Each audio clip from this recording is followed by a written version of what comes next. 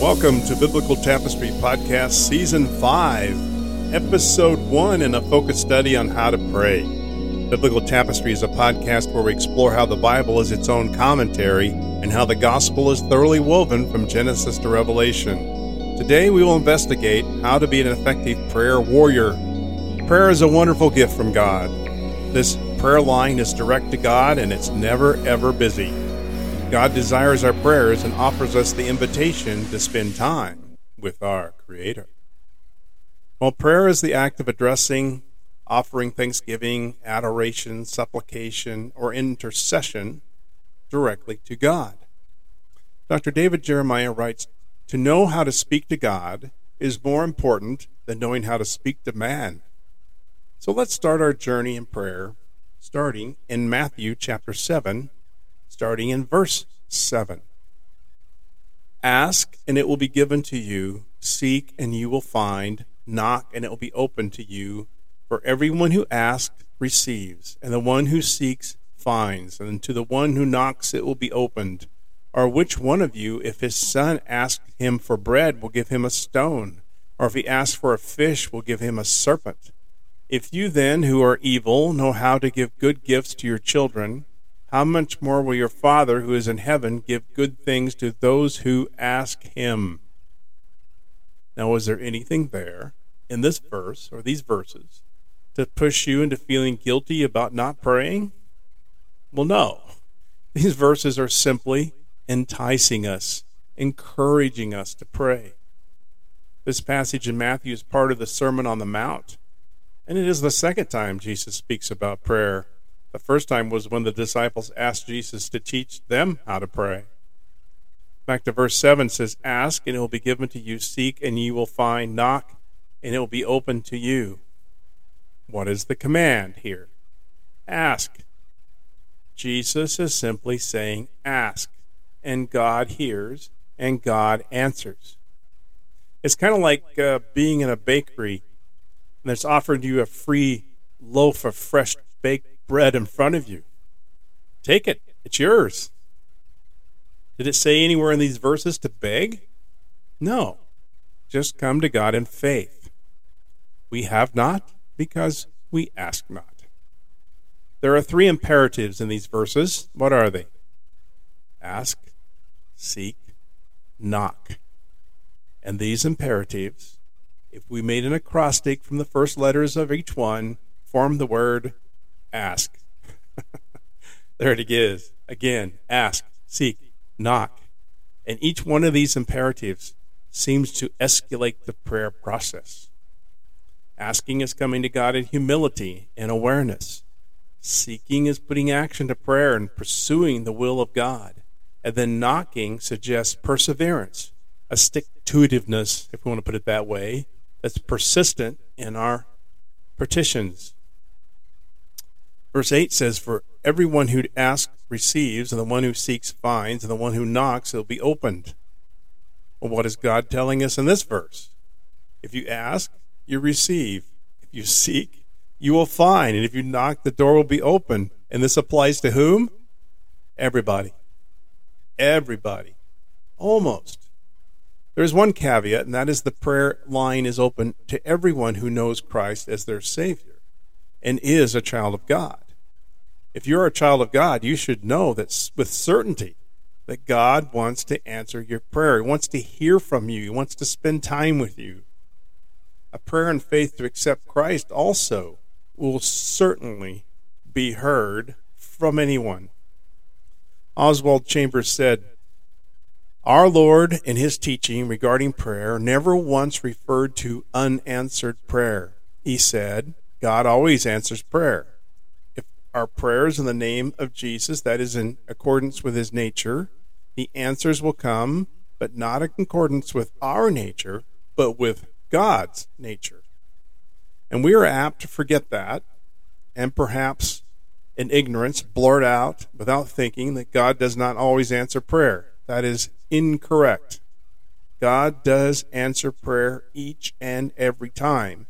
And when we are in close communion with him, we can realize what God is doing. What if there is a delay in the answer? Well, James Boyce suggests, if you're praying for something that God is not answering your request with a yes, then ask what you can accomplish in the meantime and give yourself to that. But the best advice here is to just keep on praying. Verse 9 says, or which one of you, if his son asks him for bread, will give him a stone? Or if he asks for a fish, will give him a serpent? Well, what's this illustration about? Well, if we give good things to our children, will not God do anything less? Please understand that God longs to answer our prayers. Now, there are times that perhaps we ask for a stone and then God gives us bread, or we ask for a snake and God gives us fish. But God always answers prayer, although sometimes he may not give us the answer we want. Bill Hybels states that if the request is wrong, God says no. If the timing is wrong, God says slow. If you are wrong, God says grow. And if the request is right, and the timing is right, and you are right, God says go. But God is not a cosmic vending machine. And many times we often ask incorrectly. But even that, even asking incorrectly, is a chance to listen to God and grow. So the question in these verses to you are, have you asked? No. Have you really asked? In Isaiah 55:6, it says, seek the Lord while he may be found. Call upon him while he is near. And then verse 11 goes on and says, if you then who are evil know how to give good gifts to your children, how much more will your Father who is in heaven give good things to those who ask him? We then who are evil give good gifts to our children, and we are evil. Well, in comparison to God, we certainly are evil by nature. Paul writes in Romans 5:12, therefore just as sin came into the world through one man, and death through sin, and so death spread to all men because all sinned.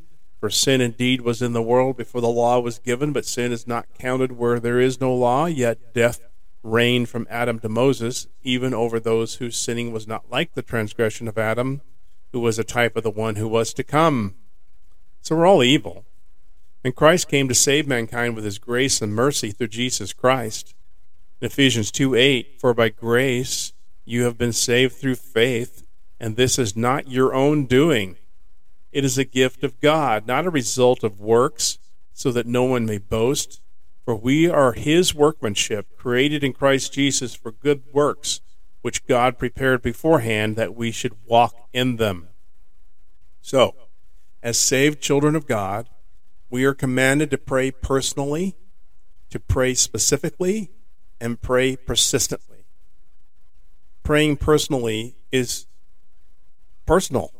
It's what you need to bring before God. Now, we know the corporate prayer is great, and that is made up of individuals, but these individuals should be praying and fired up about their own prayer life.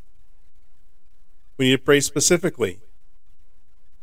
Pray specifically as we see in the scripture reference where bread and fish were prayed for, the ordinary needs of life. Be specific. And I am certain that all teachers and pastors would appreciate prayer specific to them. Pray so specifically that when God answers your prayer, you will know without question that was an answer to that specific prayer. Pray persistently. This is the groundwork. This is what Matthew is telling us, to pray persistently. This ask imperative is to keep on asking, keep on knocking, keep on seeking. Being persistent, we are becoming conformed to the will of God, and he is helping us formulate our prayer time. With such these wonderful promises about prayer, why would believers neglect to pray? Are you too busy to pray? Prayer does not come naturally to anyone, and most of you listening are struggling to pray as you would like. However, our Creator and Savior has in his sovereignty declared that prayer is how he works. So why do our prayer lives fall short of prayer desires? Are you busy? There's a lot going on. Every day zips by and you think, I missed time from prayer, or I missed studying today. How does Jesus set an example for us for being busy? How busy was Jesus? We have chronicled for us in Scripture only 52 days of Jesus' life. But I bet you every day was packed with interruptions and needs. We read in Matthew 14:22, immediately he made the disciples get into the boat and go before him to the other side while he dismissed the crowds. And after he had dismissed the crowds, he went up on the mountain by himself to pray. When evening came, he was there alone, but the boat by this time was a long way from land, beaten by the waves, for the wind was against them. It appears that sometimes Jesus didn't sleep at all, and other times he was so tired he could sleep in a storm-tossed boat.